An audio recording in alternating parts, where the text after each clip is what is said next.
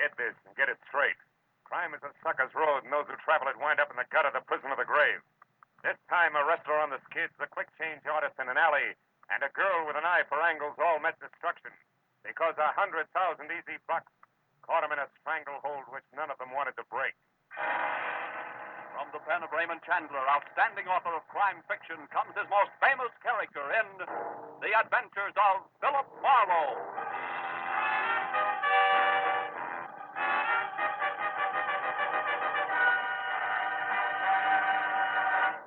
Now, with Gerald Moore, starred as Philip Marlowe, we bring you tonight's exciting story, The Stranglehold.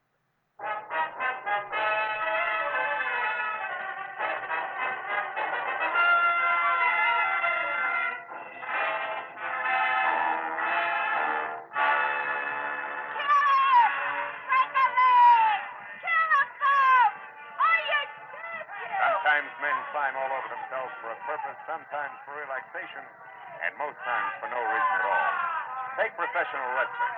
I watched in the ringside while two gargantuan hulks contorted their features in mock agony and bulged muscles at each other on a mat surrounded by tiers of onlookers, screaming through their half-chewed popcorn. While the fans, as usual, howled for blood, booed the decision, hooted the departing contestants, and waited for the next comic act, laughingly called the main event. I went again over the letter I'd received 2 hours ago by messenger from one Manny Faber. It had included a ringside ticket to L.A. Wrestling Arena, a check for $200, and the request that I catch as much as I could stomach of the match between John, better known as Peachy Keen, and Jules Caesar, the Emperor of Brooklyn. After which I was to come to Faber's house for instructions that involved John Keene plus $100,000 of Manny Faber's money. So I watched a little closer as something that looked like a Sherman tank in a toga and leather sandals, crowned with an olive wreath, lumbered into the ring and sneered at the crowd. And since I'd long ago given up wrestling as a sport, I turned to the fan next to me wearing a derby on the bridge of his nose, waved a cloud of cigar smoke aside, and got some information. Oh, Caesar? You get your money's worth out of him, all right. Hey, what about this John Keene? How does he stack up? Peachy, you kidding? He's a bomb. Stinko. No show. A blink down. Look, I'm fixing the ring up for him now. Get this. What's that, flowers? Yeah. Peach blossoms. There's 2 peach blossoms all over his corner. Well, stuff 2 years ago, the stuff was okay, but now it's tired. You know what I mean? He won't even put on a show, little red. He's still called a champ, isn't he? Champ? Him? He won't even give you a laugh anymore. He's afraid of getting his pretty nose bent. What a bum. See, don't tie him up a nut. Here he comes like a... Yoo-hoo, Peachy! You bum! See what I mean with that profile? He ought to be a ribbon clerk instead of a wrestler. Yeah. Hey, what's that on the back of his robe? Are you kidding? That's a big peach, of course. Embroidered in gold on black silk. How do you like... Yeah. Go ahead. Hey, look, I hear them robes cost him $1,000 a piece. He thinks they make him hot stuff with the dame. Maybe they do. Who's the brunette in there talking with him? Should I know? There's always something like that. Now, look, pipe down, will you, man? You talk so much. Now, ladies and gentlemen, the feature event on tonight's program, a free-fall, no-limit contest of wrestling. In this corner, at 278 pounds, the outstanding contender from the Atlantic Seaboard and Emperor of Brooklyn, Jules Caesar. And in this corner, at 225 pounds, the undisputed champion of the Western Hemisphere, John Peachy. As the match got underway and Peachy started out of his corner, a good-looking brunette shouted something at him that stopped him cold. He turned to glare at her, and Caesar slapped a hank on him that put Peachy flat on his back for fall number 1. 3 minutes later, with his head in a gilligan, Peachy was well on his way to the mat again for fall number 2, which was enough for me, so I got up to leave. The brunette, I noticed, was leaving, too. And at the end of the exit tunnel, we came out side by side. You got a match? Huh? Oh, yeah, sure. Thanks. It's a mess, isn't it, huh? What's a mess? The way things are going inside there. Peachy ought to change his line of work, don't you think? What's it to you? A laugh so far. What's it to you? You said something to him that knocked him for a loop, baby. What was it? A personal matter. Oh, how personal? Oh, about like that. Thank you, and step down, Philip Marlowe. And then you'd better step out, too, or I'll whistle for a John Dobb. Nighty-night, Nosey. So was saying she flashed a couple of daggers at me from her snapping black eyes, spun on 4.5-inch red patent leather heel, and was gone. So I drove up to Hollywood Land and the house at 2000 Beechwood Drive, where I was to meet my client, Manny Saber. The house looked like a two-room cottage from the street, but it ran for 3 stories down the backside of the hill. All I did was touch the bell when the door flew open. Hey, you're Marlowe, am I right? Come on in, Marlowe. I'm Manny Faber, head of Faber Transcriptions Incorporated. Produce radio shows, you know. Yeah. So you saw him, eh? You saw that big, crooked, four-flushing, stupid, mat-pounding mastodon that calls himself Johnny Peach Keen, huh? Yeah, I saw him. Yeah. Oh, have a chair. Oh, thanks. Well, what do you think? You just summed it up. What's that got to do with your $100,000, Mr. Faber? You haven't seen the late editions? No. They're full of it. Peachy Keen is suing me for 100 G's for slander. How can you slander a guy like Peachy? It's impossible. I know that, and you know it. But does a court of law know it? No. In fact, they're going to make it stick. No? How'd it happen? I'll tell you. A very sweet guy named Frank Gaynor. Yeah, I know him. A sports commentator. Yes, he's been doing 5 a week on my label and going big. But 3 days ago, what we've been expecting for months finally happened. Rest his soul. A week ticker. And just like that, he dropped dead on the street. Heart failure. Yeah, I read about it. Well, Frank always kept 5 broadcasts ahead, see? Made tape recordings in his own little studio. So I've been running his last 5 shows as a final tribute to him. Well, what happened? Yesterday, the whole 15 minutes of his broadcast was devoted to ripping apart John Peachy Keen. Here, listen. I've got the tape here on the machine. This is one part. A blight on the sports world. And furthermore, I have proof that Yes, John Fred? Peachy Keen has sold out to the highest bidder in small-time gambling circles in his last 3 matches. Now, I know for a fact that he has become so blatant in his underhanded dealings that even as dubious a business as professional wrestling cannot stand the stink. And officials have threatened to bar him from the ring. I can show beyond a doubt that John Peachy Keen has falsified medical reports to evade tough competition, and that he eventually... Yeah, it goes on like that, Marlowe. Some of it opinion, most of it fact. And it's the facts that my lawyers tell me I've got to find the proof for or be a dead duck. That's why I asked you to come up here. Oh, excuse me. This Sure. is probably Ruth, Frank's wife. Nice showkeeper one. Oh, hello, Ruth. Come in, honey. Hello, Manny. I haven't been able to find a thing yet. I can't imagine where Frank got his information. Oh, Ruth, shake hands with Mr. Marlowe. He's the detective I told you about. Mrs. Gaynor, Marlowe. How do you do, Mr. Glad to know you, Marlowe? Mrs. Gaynor. Manny, here's the key to Frank's private studio at 6122 Sunset. It might be a good place for Mr. Marlowe to start. Yes, all his files and equipment are there. Frank didn't like to work at home or at my plant on the strip. Wanted his own private setup. We looked there, but maybe we missed something. Okay, I'll see what I can find. Oh, by the way, do either of you happen to know a good-looking brunette connected in some way with Peachy? No, but he's quite a ladies' man, I understand. Why, Marlowe? That's just a hunch. I saw him talking to one tonight, a fireball. May mean nothing. Well, I hope you'll be able to locate the proof of Frank's statements, Marlowe. We've got to find it for Frank.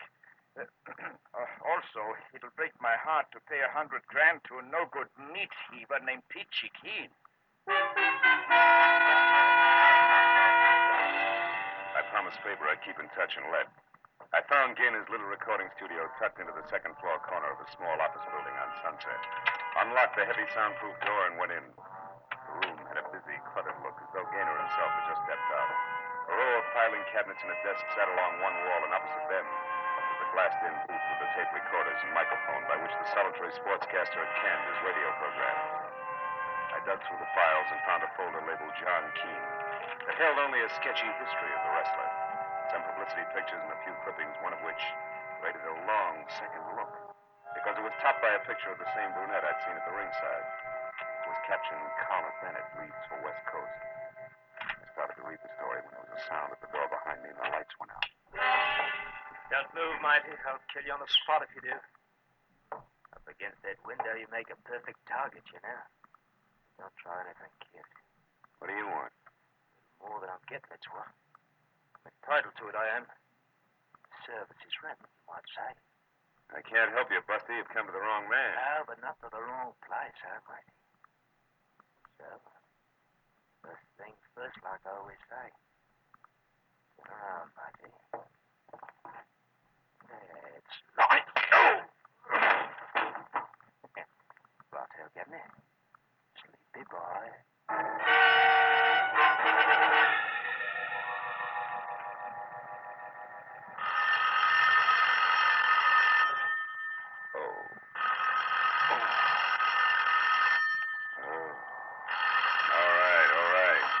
Hush. Oh. Marlowe, where were you? Is something wrong? Yeah. As wrong as a limey showing up here to put this. Ooh. Put the slug on me. Limey? Yeah. Who was it? Why'd he slug you? Good questions, Faber. Hey, does the name Carla Bennett ring any bells? Carla Bennett? Yeah. No, I never heard of her. Huh? Oh, just a minute, Marlowe. Here's Ruth. Huh? Marlowe, I remember that name. Yeah? I'm sure Frank interviewed her once. Carla Bennett used to be Mrs. John Keene. Peachy's ex-wife? Yes, I'm positive. Why, is she mixed up in this? I don't know. The limey who slugged me apparently took a newspaper clipping about it when he left. At least it's gone. Marlowe, this limey, was that all he was after? He said he wanted more than he was getting. Hey, but look, Faber made this call. What do you want? To tell you that he'll be out checking on a few things himself. That's all. Oh. Oh, by the way, Ruth, any idea where this Bennett dame might be found? No, I haven't, Marlowe. No.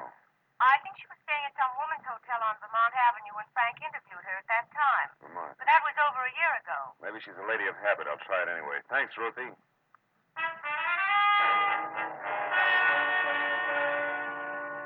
There were 3 exclusively female hotels on Vermont. The second one I called had a Carla Bennett registered. So I went out to my car and babied my aching head down Vermont to the Victoria Plaza Ladies Only Hotel. The lobby was done in ivory and pink with desk drugs to match. And the nameplate tagged as Mr. Seymour Pratt. I started over but stopped when I spotted about an acre of peach-colored suede coat wrapped around John Peachy Keene himself, lumbering up the stairs at the back of the lobby. Mr. Pratt saw him at the same time and darted from behind the desk like an angry canary after a rhinoceros. Just a minute, you. This is the ladies' hotel. So what? I gotta see the one in 212. Not this way, you don't. Why, it's after midnight. If Miss Bennett wishes to come down to the lobby, that's her affair. But no men are allowed upstairs after 10 p.m. Okay. How can I get in touch with her? Use the house phone, naturally. Over there in that booth. I'll go right back to the board and plug you in. I'll be with you in just a moment, sir. Ducky, I'll wait. A call for you, Miss Bennett.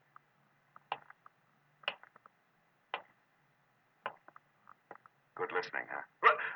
Now, see here. You know perfectly well you're not supposed to come back to this desk. This is for employees only. What about eavesdropping? Is that for employees only, too? Oh, why, how dare you Save it, accuse me of- Seymour. The guy in the booth there is a professional wrestler. If he finds out you're listening in, he'll tear your arm off and beat you to death with it. But let me take over here. Give me the earphone. Now, wait. Come on, give it to me. Okay. Now sit there like a good boy. Keep the key open and your trap shut. No surprise. Where are you now, John? In the lobby, in a phone booth. You better come down, Carla. No, John, I'm tired. Will you call me No, tomorrow? wait a minute. What do you mean by that crack you made tonight when I was in the ring? Just what I said. I want a nice big slice of that 100,000 you're getting from Manny Faber. Why, you're crazy. What makes you think I'd give you one lousy penny? You will, gladly. You see, John, I know all about those visits you made to the Lyceum Theater. Bottle has come back to L.A., hasn't it, darling? Why, you Oh, sneaking... shut up. After the life you led me for 4 years, you big ape, I'm entitled to all I can get. And that'll be plenty. So I advise you to run right back now and tell your friend that I know all about your little scheme. And talk it over good, John. I'll be waiting to hear from you. All right. I'll do just that. And you're sure gonna be sorry you stuck your nose into this one, Carla. Real interesting. Are you quite finished now? Yes, and you were a big help, Mr. Pratt. Oh, there he goes, peachy suede coat and all. So long, Seymour.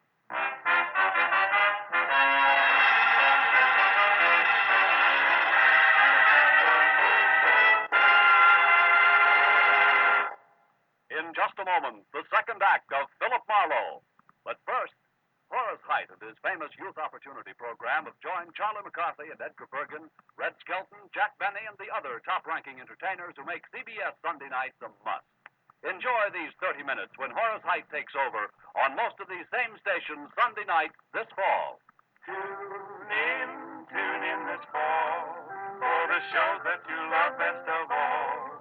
Listen carefully. Here's the address. It's CBS. Now, with our star, Gerald Moore, we return to the second act of Philip Marlowe and tonight's story, The Stranglehold.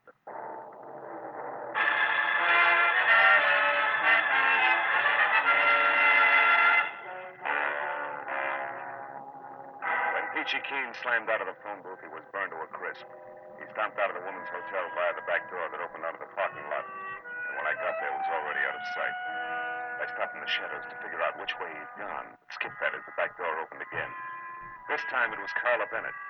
She ran across the lot, hopped into a new green convertible. We got as far as switching on the lights before still another character pranced into the headlight beams like a veteran ham making for upstage center. Miss Bennett! Hey, Miss Bennett, wait, I gotta talk to you. I couldn't tell where the first one came from. I only heard it. It brought the little man up on his toes and arched him like a drawn bow. I saw the flash of the second one. It came from the alley and crumpled it into a pile. A moment later, a more roared, and I ran to where I could see him in a pair of taillights twisting onto the side street. It was all the good it did me. Went back to the body of the little man as Carla Bennett climbed out of her car. She was white from shock, and in the headlights, her makeup was garish. Belonged on a clown. The back alley harlequinade was suddenly very grim. He was shot, Mr. Right in front of me. Who's the little guy, Carla? I don't know. I never saw him before. You know my name? Yeah. We met at the wrestling arena earlier tonight, you remember? Marlowe, private detective. Now, come on, Carla, let's have it. What's his name? I don't know, I tell you. Okay, we better find out fast. Let's take a look at his wallet. No. It's none of my business. I'm getting out of here. Wait a minute. He wanted to talk to you pretty badly, baby. Very likely about $100,000. If I were you, I'd stick around. You've got awfully big ears, Mr. Marlowe. Yeah, better to hear phone conversations. What? This guy's an actor. He's got an equity card. Name is Seth Cameo. Mean anything? Not to me. Unless... Unless what? Unless he happens to work at the Lyceum Theater? As you said, Carla, Vorkel's back in town, and that brings up another point you better What's explain. going on out here anyway? I thought I heard shots. You did, Pratt. They came from the alley Oh, there. so it's you again. I might have... That man there on the ground. Good heavens, is he dead? Yeah, he's murdered. Oh, no. Help! Help me! Murder! Help! That jerk. I'm getting out of Not here. alone, you're not. I'm going with you. Listen, big ears, I can take care of myself. Will you beat it? That's not the point, sister. I still want to talk to you. Get in. Now go out that way to the street and not too fast. All right. Since you're running things, where are we going? The Lyceum Theater. On the way, you can tell me why your ex-husband Peachy's been hanging around there. I don't know Who's why. the friend he's been seeing? Was it Cameo? I don't know that either. Now, look, for Pete's sake, do I have to draw you a picture? A man was shot down right in front of you. Doesn't that convince you? You're bucking the same opposition, baby, and believe me, this is no time to hold out. Not in this league. I'm not. All right. Well, that stuff you overheard on the phone was pure bluff. I accidentally ran into John a couple of days ago near the stage door of the Lyceum. He acted funny like he was waiting for somebody and very nervous about it. You didn't see who it was? No. I waited until 3 girls and 2 men had come out one after another, but they were cagey. I couldn't tell which one John was waiting for. Then I heard about this slander suit of his, and I figured something was screwy. So you took a swing in the dark tonight and connected, huh? Good and solid. When I told him on the phone to go back to his friend, I knew he'd be just stupid enough to do it, and that's why I came out so fast. I wanted to follow him and find out who else was involved before I got in too far. You're already in too far, baby. You got more nerve than good sense, even for $100,000. You don't believe me? Ask Cameo. There's the theater. Park here. We'll walk over. Look, tell me something, Big Ears. Suppose Seth Cameo did work here. What's it going to prove? All depends on what we find to go with it. He was killed to keep him from upsetting the apple cart. One way he could have done that would be to have proof of what Frank Gaynor said in his broadcast about Peachy. Sure, but fitting a vaudeville actor at the Lyceum into that spot doesn't make sense. No, but... Yeah, there it is. Cameo's placard. We were right. Yeah. Seth Cameo, the one-man all-star cast. See Lionel Barrymore, Betty Davis, Harry Drucker, Humphrey Bogart, James Cagney, and many others. Denise Ben played in a split-second changes by the world's most versatile one-man cast. Sure, he was a mimic. A guy like that would have dialects, lots of them. So maybe Seth Cameo was the boy who slugged me in Gaynor's studio. He was careful to turn out the lights first, and he threw that limey jive at me to toss me off the track. And what's more, he... Oh, we got company. Where? The little geeker over there. What are you doing there? Theater's closed. Last show's been over for hours. I know, you're the night watchman. That's right. Now you better move along, kids. No lighter and run theater. Just a minute, Pop. This Seth Cameo, does he have a limey number in his act? Why don't you come back tomorrow and ask them?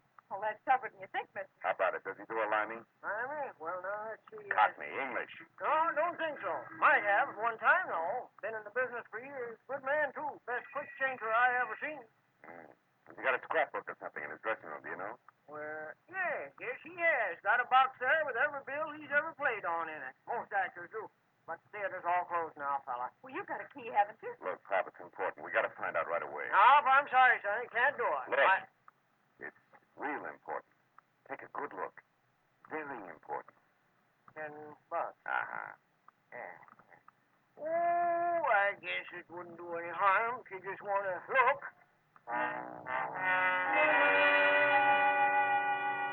The old man slipped the tin into his pocket like he wouldn't admit it even to himself, and led us in the stage door, down the stairs, and with his flashlight along the dark hallway to Seth Cameo's dressing room. He unlocked it, reached in, and turned on a tired little lamp, and pointed out a box on a trunk near the back. We picked our way over to it through a jumble of costumes that had been period pieces at the turn of the century. The box was lined with sentimental posters, and inside was a man's life, stacks of programs and playbills.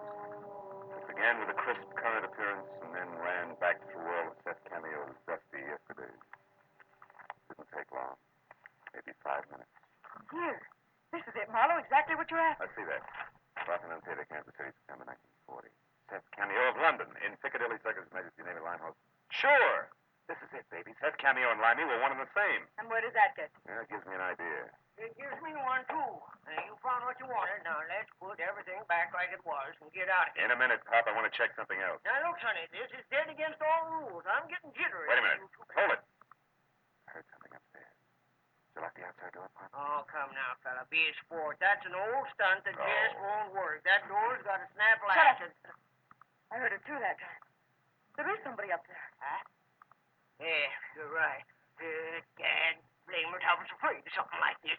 Now, look, you two. You stay right here and don't touch nothing till I get back. You hear? I'll go see what it was. Better switch off the lights, Carla. The brakes are going against us. What do you mean? Well, all this after-hours theater business can't be coincidence. Well, he came upstairs. There's trouble on his mind. You asked for a payoff, baby, and that's what you're going to get. Only the bank won't handle it. The morgue will. Hey, you. What you doing here? You the night watchman around here? Oh, Marlowe, it's John. How'd you get in here? Yeah, peachy keen. No pun intended. One of the girls in here. I want to see her. Don't go Take it in easy. here. Now, you go on. Get out. Don't lie to me, Grandpa. Our car is parked across the You street. know that. I know she could be. Now, where is she? Come on, I mean business. Now, listen here. Don't you give me none of your sass, son. You just clear out there. We got the watchman. You better clear out, Carla. He'll be down here in another minute. Now, look, go up that way and cross the stage. Go to 2000 Beechwood. The one place Peachy won't go. Manny favors. And stay there till I call. You understand? But- Never mind. Beat it, will you? Go on. Be careful, big ears. Carla moved off into the darkness. I saw at the other end of the hall the inquisitive beam from the flashlight poking at the dark corners as Keen eased down the stairs. I got my gun into my hand, plastered my shoulders against the wall beside the open door, and waited.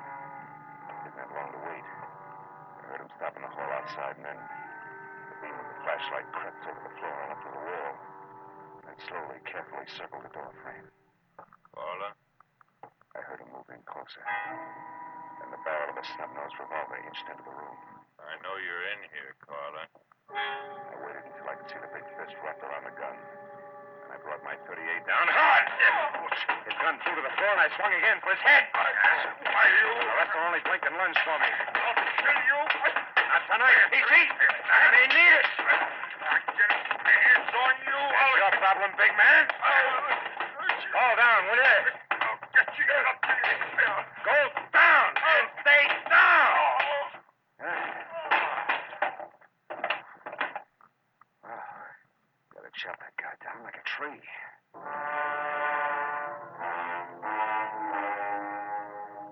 It had been short but vicious. The one punch he'd landed had shaken me to my shoelaces.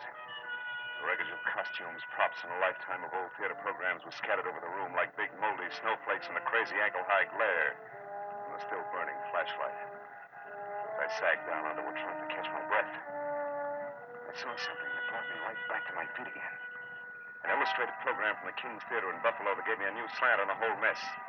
It billed Seth Cameo as the man with 1,000 voices, the perfect mimic. And the act that had followed him for a 30-week run was a girl whose face I knew well. I ran out of the theater into the nearest cab stand where I sent one driver to get the police over to the theater, and with another, I headed for Manny Faber's place on Beechwood, and what I was positive would be another murder. When I got to the front door, I knew there was no need to hurry. It was all over. Come on in, Marlowe. I've got news for you. It was Carla with a gun in her hand. On the floor in the corner, her face tight with pain, was Mrs. Ruth Gaynor, glaring hate up at me like a wounded panther. There she is, Marlowe. I recognized her as soon as I saw her. She's the one Peachy was waiting for outside the Lyceum Theater. They've been working together all this time to frame that slander suit against Faber. Yeah, I know. But I didn't expect to find you like this. What happened? She knew I recognized her and pulled this gun on me. One she used on Seth Cameo, no doubt, huh? Uh-huh. She was going to use it on me, too, but I was way ahead of her. She's only in love with John Peachy Keen, but I was married to him for 4 years, and you don't live with a professional wrestler that long without picking up a few tricks. They call you the weaker sex. What is it, Ruthie? Your elbow? Is it broken? Let me alone, you two-bit flatfoot. I'll call a doctor and get you fixed up. For one reason only, I don't even like to see a black widow spider suffer.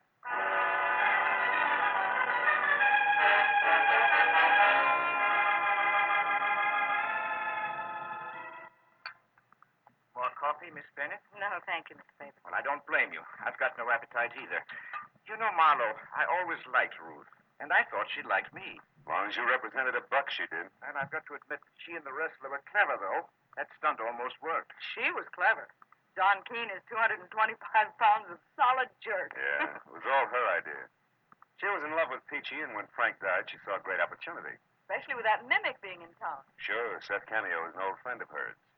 She and Peachy wrote a highly slanderous script. She got Cameo to record it on Frank's machine, imitating Frank's delivery. Yes, and I broadcast it and stabbed myself in the back. Exactly. And we'd never found out any of this if a couple of other characters hadn't tried to cut in. First, Cameo, who felt he'd been cheated when he learned the job he'd done was worth $100,000. Ruth had to shoot him to keep him quiet. Second, little Carla here. Oh, Marlowe, please. With me, it was just good, healthy spite. Spite, huh? What's stronger, baby, spite or dough? What? See what I mean? Good night, Mr. Faber. Good night. Come on, Carla, let's go.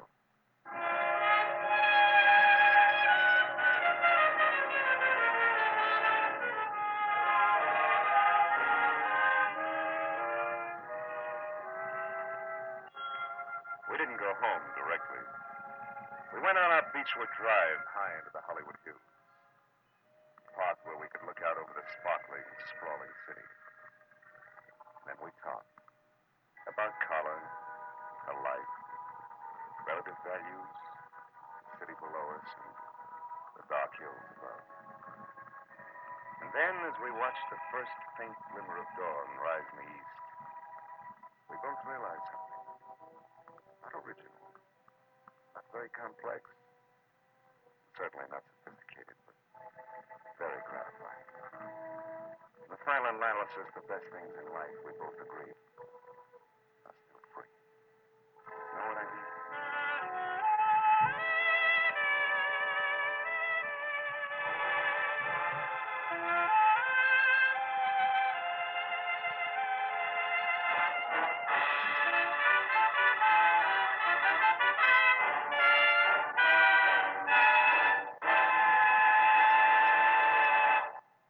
The Adventures of Philip Marlowe, bringing you Raymond Chandler's most famous character, star Gerald Moore, and are produced and directed by Norman McDonald. Script is by Robert Mitchell and Gene Levitt. Featured in the cast were Vivi Janis, Ted Bonelk, Charlotte Lawrence, Barney Phillips, Tony Barrett, Peter Leeds, and Junius Matthews. The special music is composed and conducted by Richard Oron. Be sure and be with us next week when Philip Marlowe says... I didn't know it, but I was caught in a smokeout that led from a search for a lady in black, past murder at a highway inn, the gunfire in a crumbling warehouse. And all for a girl, already dead in the morgue.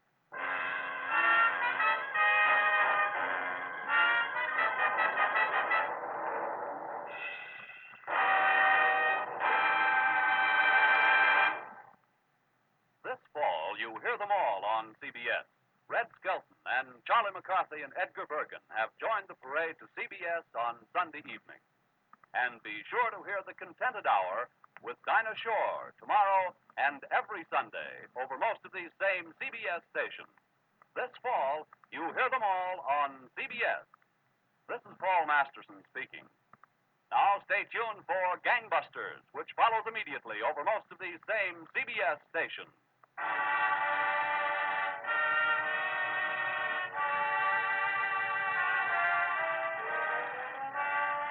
This is CBS, the Columbia Broadcasting System.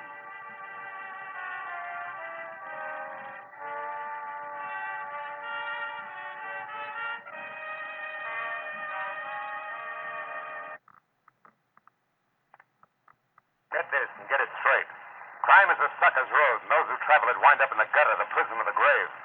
I didn't know it, but I was caught in a smokeout that led from a search for a lady in black, past murder at a highway inn, the gunfire warehouse, for a girl already dead in the morgue. From the pen of Raymond Chandler, outstanding author of crime fiction, comes his most famous character in The Adventures of Philip Marlowe.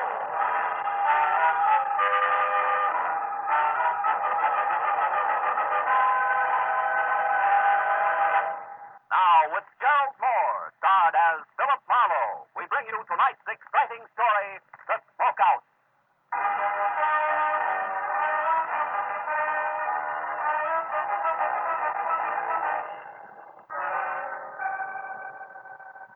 Never seems to fail. A sleepless night that leaves you with raw nerves and sandpaper eyelids is always followed by a day that never ends. A kind of long, tough day that keeps you on the move until life in the city is finally reduced to no more than a confused, clatterous stink of exhaust fumes and an aimless mob of shallow people milling around, looking for nothing but a chance to con each other out of a lousy butt. This was no exception. Because when I finally decided to quit, to get out of it, to go someplace quiet and relaxed, I found myself instead in a hurry all over again. I was on my way to a very public building on Spring Street at the sub instigation of one Detective Lieutenant Matthews of homicide, whose phone call 20 minutes ago had caught me as soon as I opened my apartment door. Where you been, Marlowe? Don't you ever check in at that office of yours? Not on days like this, Matthews. They don't give me a chance. What's up? Tell me all you know about Vera Hamlin, Phil. Who's Vera Hamlin? A girl. No fooling. Are you real sure you don't know her? Positive. Am I supposed to?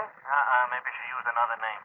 Pretty, blonde, about 5'6", a sweet kid, apparently. I can think of a lot of women who fit that description, Matthews. Yeah, you could. But this one wrote you a letter yesterday.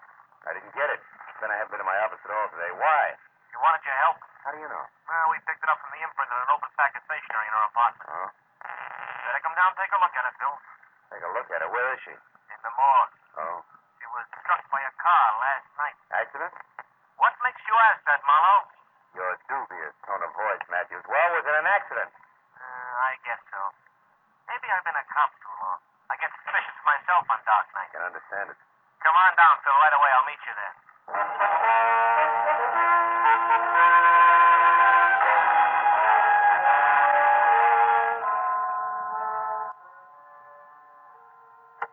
You better hold it a while. Oh, here he is now. Hello, Phil. Hi. Had good time. This is Mr. Connor, the morgue attendant. I'm certainly glad to know you, Mr. Marlowe. Is this your first visit? No, I've been here before, Connor. Well, Matthews, for what good do you think this is going to do to the police department? Let's see her and get it over with. All right, let's go, Connor. Certainly. Step this way, please, gentlemen. Follow me. Happy fella, isn't he? Well, civil friends. Here to the right. Now, let's see. Ingram, Flanagan. Now, here we are. Hamlin, here. There. Well, Marlowe? Hmm. You know her, Marlowe? No. Okay, that's all. All right, Lieutenant Matthews. Come on, Phil. Get out of here. Yeah. Now, look, Matthews, I told you on the phone I didn't know. What'd you get me down here for? Because there's some angles on this death I don't like to look at. That letter to you was one of them. Got the letter? No, I read the whole thing in from the lab and that imprint they worked on. She was worried. She wanted you to investigate something for her. You were supposed to call her today. Know anything about her? Yeah, she came to L.A. about 6 months ago from Omaha. She worked for a guy named Brasso's, a produce wholesaler, 77 Market Street. Lately, she was seeing a lot of him after office hours. What's wrong with that? Nothing. She was killed in front of Brasso's house at 2 a.m. and she was getting out of her car, and Brasso wasn't home at the time. Oh? He has a fair alibi, puts him out on Highway 101 north of Santa Monica. When it happened. Excuse me, gentlemen. I'd better get the phone. Yeah, do that. What about the motives, Matthews? No motive. Well, then why are you so upset? Why was she so upset? What did she want you for? That's not enough for you If to I go had on. that one answered, I'd know where to go from there. I know, but you're pinning a murder rap on What do somebody. you mean murder rap? I'm not up to that. for you. All right, thank you. Excuse me a minute, sir. Hello, this is Matthew. Yeah. A witness. Says it was murder. Still get a load of it. What? Yeah, give me that again. Yeah, a woman. Saw it happen, huh? Great. Who was it? The lady in black. Where'd you get that? It sounds corny. Where did you get that? It sounds... What? You mean there's a story about it out now in the L.A. Journal? Yeah, I'll be back there in 5 minutes. And listen, get a hold of the reporter who wrote that story and hang on to him. I want to talk to that wise punk. How do you like that? How do you like it? Yeah, Vera Hamlin murdered with an eyewitness to prove it. Only the police department is the last outfit in town to know. Come on, Phil. Where to this time? To buy a newspaper, find out what's going on.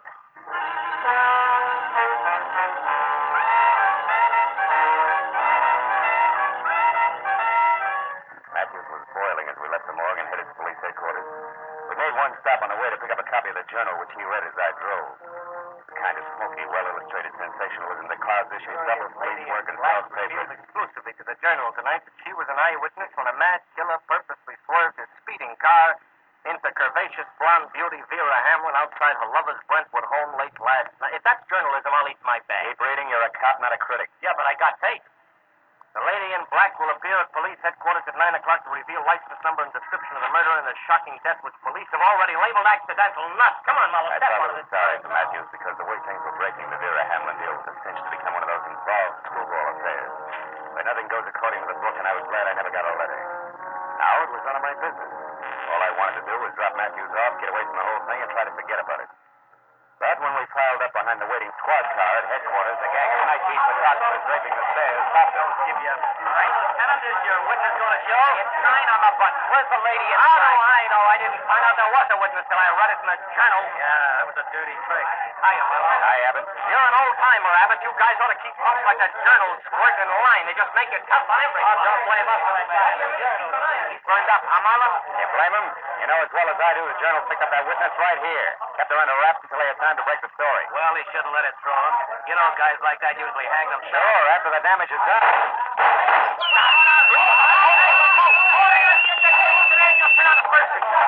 Now, I've had enough today, Matthews. Besides, nobody in City Hall signs my check. Good night.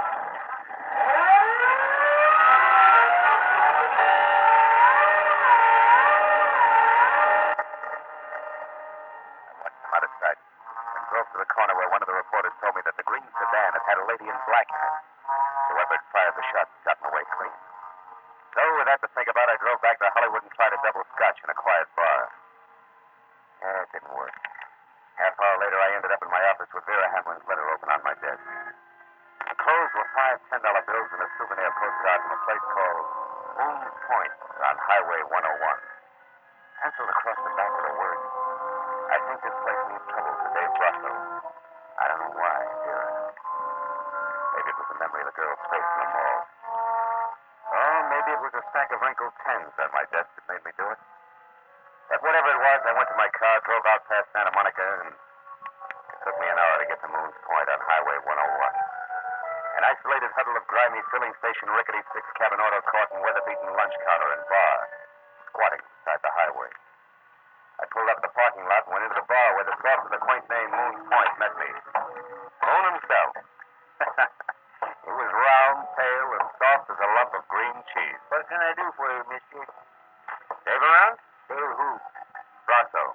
Want to see him on business. What kind of Private business? business. Okay. Sure, Bracco's here. Out in cabin number 4 there, Mr. Stipple. No? You can get that back there, sir, if you want her. But I don't think they'll have much time for you, fella.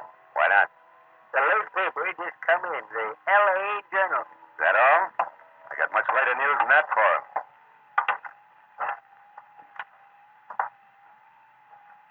Hey, you. Who's there? Pull it down, will you? My name's Baggett. My agent signed asking for Dave Brasso. Well, I think you're a cop, and I might be able to do you a little favor. What you got in mind, Baggett? Well, sister, don't seem to be much love lost between you and Brasso, I'll tell you. I believe in an eye for an eye and a tooth for a tooth, see? I used to be a driver for Dave Brasso, and yesterday I got canned. Thrown out. Pulled off my truck and fired for no reason at all. So? Oh, so I've been sticking close to him, just waiting for a chance to pay him back. And I've been finding out things you might like to know. Give me a for instance. Well, for instance, he had a fight. A knockdown, drag-out argument with that Vera Hamlin girl last night, just an hour or so before she was run over. She claimed he was seeing another woman. What's that proof, Baggett? She was found dead in front of his house, Bud. You added up. And that's not all either. I know why he's hanging around out here. Also why it ain't gonna do him one bit of good. I got plenty to tell him. Wait a minute, hold it. Yeah. That's Monty Stipple who opened the door to number 4 here. I gotta get out of here. But I got plenty to tell, Bud, so when you're finished in there, come on over behind the grease rack at the filling station. I'll be waiting for you. How you feel, Dave? You're on edge. You got reason to be, but running back into town won't help you any. So they got a witness. He's already told it. Wait a minute. There's somebody outside here. Yeah, that's right. I want to see Dave Brasso. Mr. Brasso is pretty busy right now, mister. Not too busy to see me. Oh? You, cop? No. You must be a crummy reporter, so scram. You look Mr. Brasso up at his place of business some other time. You mean after he skipped town to keep the witness from putting a finger on him? Why, you were Hold it, snooping. Monty. Wait. Who are you? What's your dive, soldier? Name's Marlowe, private detective. I'm here because Vera Hamlin wrote me a letter yesterday. Vera? Monty, get lost for just a minute, will you? I want to talk to this guy. Don't you Go on, beat it. Well, okay. All right, soldier. Come on in. Going to see me? I take a good look. Well, Okay, so you're big, Brasso. Husky enough to run over somebody and kill him. Without even getting into a car. I'll let that one go by, soldier. Where's the letter? Locked up in my office. What'd she say in it?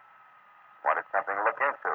Said this was a good place to start. Jealous little fool. Is that what the fight was about last night? Right. You do find things out, don't you, soldier? That's my business. Well, maybe you know who this lady in black here in the paper is. And what she's going to tell. Maybe. Might even know who was jumping up to try to kill her tonight and shut her up. Who is that? You mean somebody... Come on, Brasso. Let's stick closer to the truth. You're a lousy actor. For instance, Vera wanted me to come to this dump because you and Sipple are holed up here. Why? That doesn't concern you. It's business. Sure, and when a girl accidentally gets in the way of business, she's run over by it. Is that the way you work? You keep talking on the same thing, soldier, and I don't like it. I was in love with Vera Hamlin. Maybe you're trying to use that to nail me in a frame. Maybe you're a sneak for that stinking louse weather. Maybe you didn't get any letter from Vera at all, so get out of here and think up a new one.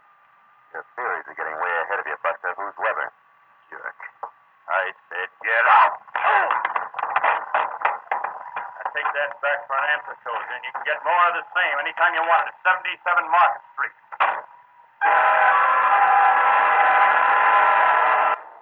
That's a hair trigger left with 200 pounds of shoulder behind it.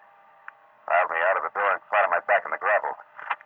Tallied my interview with him at Bureau with one minor exception. My spiteful informer Baggett had some basis in fact for his story, so I dusted myself off and made for the rear of the deserted filling station where the grease rack stood. There was nobody around. I waited a few minutes for him, and then I skirted wide around the auto court and looked into the scaly window at the bar. Sipple was there with his nose in a beer glass, but no Baggett. I circled the building quietly, found nothing but indignant spiders and dark corners, and decided to try the grease rack again. When the back door of the bar opened, Moon came out with a flashlight and a pail of garbage. He was halfway to a rack of cans when he froze. Like a bird dog with one foot in the air. Holy mackerel. Flashlight stabbing at a man's hand, hanging out over the edge of a shallow ditch. Look at it. There's somebody laying in the ditch. Yeah. No wonder I couldn't find him. It's Baggett with a knife in his back.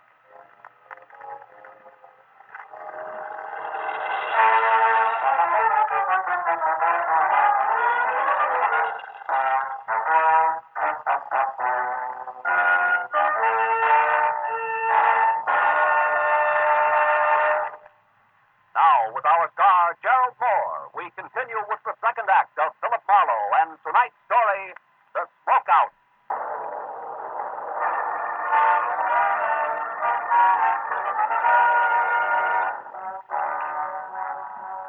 Even as death quietly hardened the hand at the edge of the ditch, the wheezing, pudgy circle known as Moon was already worrying less about why murder was sprawled at his feet, and more about what the violent slaying of the truck driver was going to do to his roadhouse business as usual. Didn't make for wholesome listening. Dave Brasso, that Monday Sipple, all of them. They can take their trade and their trouble summers up. I gotta make a buck like the next guy, but I sure ain't gonna do it this way. Why, overnight it's... Hey, wait a minute, Moon. What troubles are you talking about? Brasso and Sipple, I mean. What is it? Come on, speak up. It may be important. To who? To me and the law. To Baggett here. Maybe a girl who died a little ahead of her time. The girl who what? Mister, you're talking in circles. Yeah, sure I am. And we don't have time for that, do we, Moon? Here, hello. Now, you gonna talk? Well? Okay, I'll tell you. You know international secret now. Get your hands off him. All right, but make it fast. Set up. What is it, Moon? Too much complication. Another produce outfit run by a guy named Mike. He's been picking Brasso's trucks off along US 101 every other night. Sometimes it's a well-planned accident, and sometimes just sloppy hijacking, but all earth it's trouble. Trouble Brasso can't prove. Is that it? Yeah.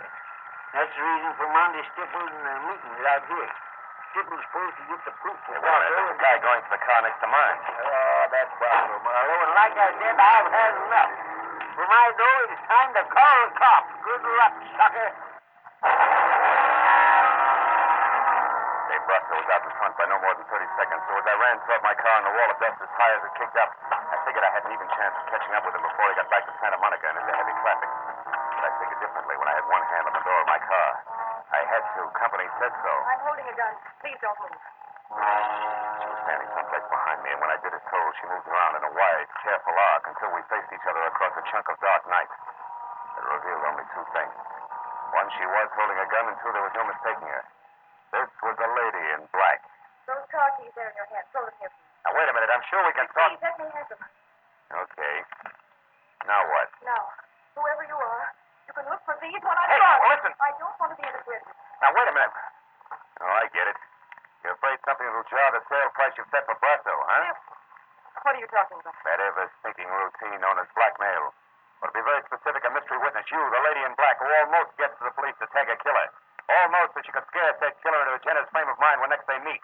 In other words, baby, it was all an act of pressure play on Dave Brasso. Now it's time to collect. Do I go on? No, you don't. You just do as I say. You just turn around and walk. And think a little. Think about the pistol shots that you neglected to mention, which somebody took at me while I almost went to the police. Or did I do that myself? Also for the sake of Mr. Brasso's frame of mind. It's possible. I don't think so. Now go on, start walking.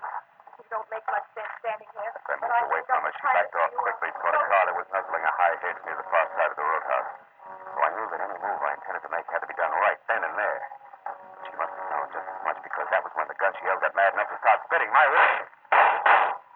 I dove for the gravel with my teeth and practically burrowed my way across a dozen uncomfortable yards of chopped rock to the shoulder of a line of trash cans, all of which left me scarred, safe, and in time to do nothing more effective than swear. I had a pair of teasing tail lights on a green sedan that were already winking out of sight. Didn't help much.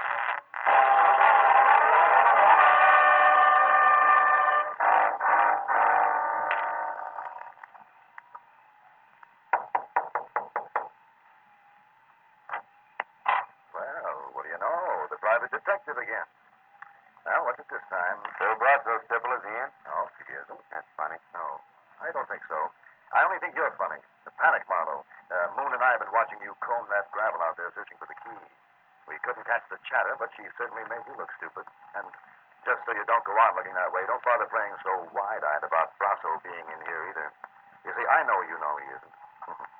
It won't work, sonny boy. Maybe a little pressure will. I doubt it. I don't bend easy, Marlowe. Also, I don't happen to know where Brasso went. But just so nobody gets too upset or quick with the gun, maybe we have to go back over to the bar to chat. Moon's expecting me. Besides, it's cozier there. It won't be. Once the cops start pouring in. Incidentally, it makes it your turn not to play dumb. I mean Ernie Baggett being very dead out in the back. Even Stevens, huh, Marlowe? Yeah. Okay. I know about Baggett. From Brasso? I heard you. Nice night. Marlowe? You know, Stipple, you're making a big mistake. What? Protecting Brasso can't pay off anymore. You said I was protecting him. I work for Dave Brasso, period. Maybe he knocked off a couple of people, and I'm not saying he has. It's got nothing to do with me. What's done is done. Which doesn't include the girl, huh? That witness? What's the difference? What happened to her? She's living on borrowed time right now, any way you look at it. Why? Because of what she knows? No. Because of the way she handles what she knows. All that gab in the papers. You know, she's lucky those 3 shots that were thrown at her only came out of a pistol. It could have been a howitzer, considering the advance notice she gave. Hey, Moon. What? The cops here yet? No, they ain't. Highway patrol took 5 minutes, 10 minutes ago. I sure wish they'd get here. Don't worry, they will. Well, Marlowe, will it be? Hey, private detective. Come out of it. What's up? Around here, Stipple, nothing. Nothing at all. Where are you going? 77 Market Street. The Brasso Produce Company. I think it's where both your boss and the lady in black are going to get together. And what gives you that idea? A hunch, Stipple. Just a hunch. Goodbye. The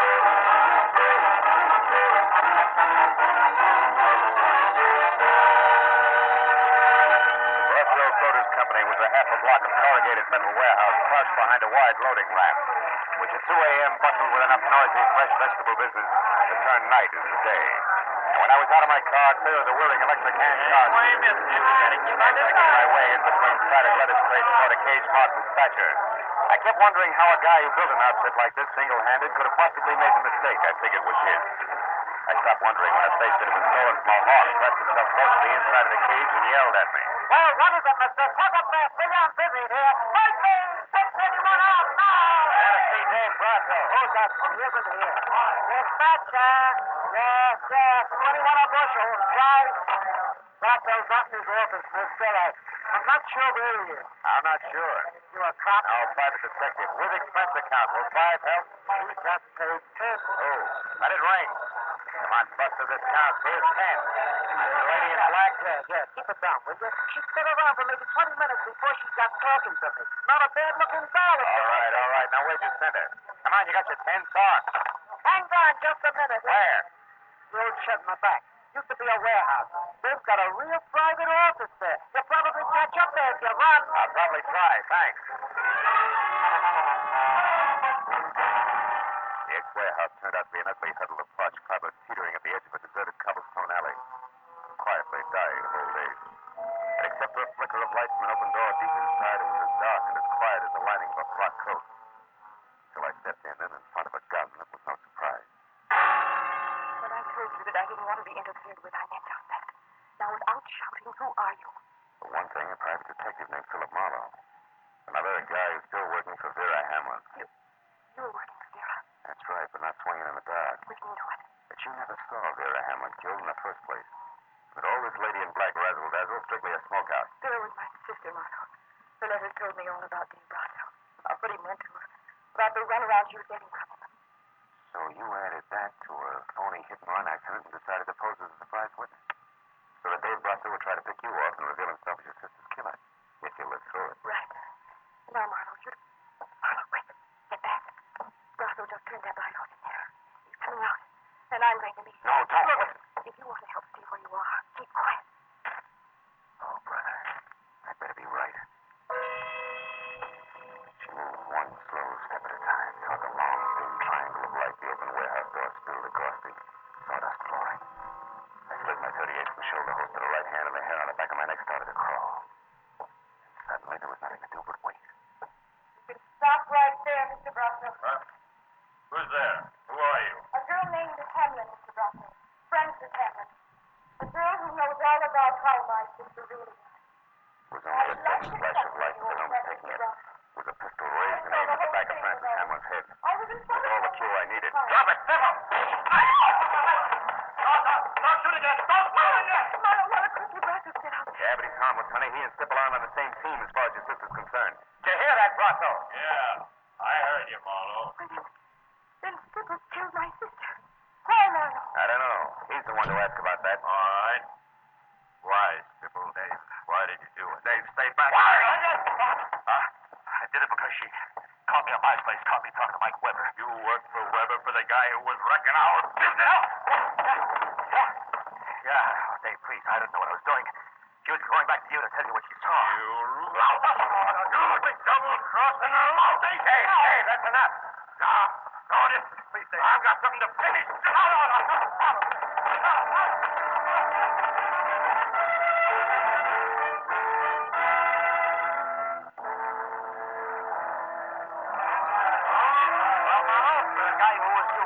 Even on the city payroll.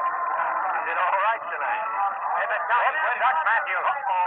Lieutenant, how about the story? We're pushing our deadline on a bulldog edition. Yeah, we work for daily papers, Matthews. You've been holed up in that warehouse with Marlowe and that heavy for a half hour now. What's this? Hey, how bad is Stipple's wound? Look, the wound is nothing. It's a scratch, although I wouldn't say it hurt. But the story, you'll have to wait until I'm down at headquarters. I haven't got it all myself. Oh, Lieutenant, you can't. Sure, I got lots of time for it. Listen, Abbott. Monty Stipple killed both Vera Hamlin and Ernie Baggett. Killed the lady because she found out he was crooked, and he killed Baggett because he was afraid Baggett knew too much. Oh, now, so long. Oh, but Lieutenant, tonight I got something less than love for the gentleman of the press. Hey, Phil, come on. Miss Hamlin's over there. All right, look. Well, before it's impossible for me to stay away from those dear boys any longer. Tell me, where did you want to close the switch? I mean, what the heck was Stipple for? Beg mistake he made, Lieutenant, calling the shots when he was blindfolded. Or in other words, what? Matthews, I'm tired. Tomorrow, huh? No. We can talk then. Come on, friend. Marlowe, please. Okay. Well, it's something like this. Back at Moon's Point, Sybil told me how lucky the lady in black was. Only 3 shots were thrown at her. And he had no way of knowing how many shots had been thrown, huh? Attaboy. Unless, of course, he threw them himself. Sure. Francis had a smokeout plan, which was an inspiration to me because knowing Sybil was a liar and proving it were 2 different things. So you led him to the warehouse, and while Miss Hamlin here guns for Russell, Sybil guns for her. You're so right, and good night, Lieutenant Oh, no, Matthews. listen, Marlowe, Good night, Lieutenant. Okay. Good night, Phil. Good night, Lieutenant. Good night, Lieutenant. Thanks, Marlowe. And what? More questions? Uh-huh. But not under vital statistics. No. Marlowe, one way or another, my crazy plan has worked, right? I guess so. Well, then tell me. Now that Stipple's caught and it's all over, am I supposed to feel good? I don't know, baby. Maybe that's what's so screwy about revenge. Cut all the permanence of a smoke ring, even when you're positive it's justified. Figure eight.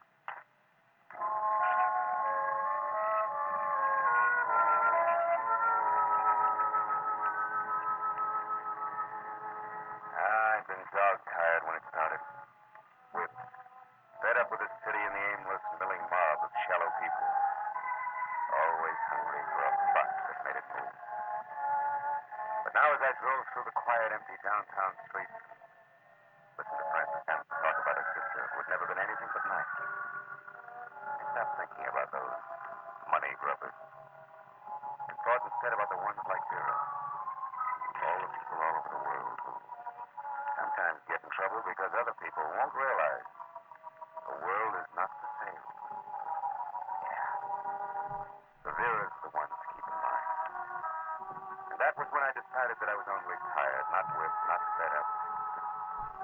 All I needed was a good night's sleep. So I went home and got it.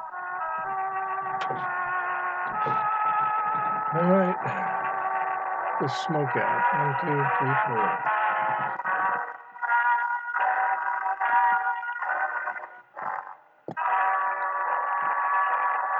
Perfect.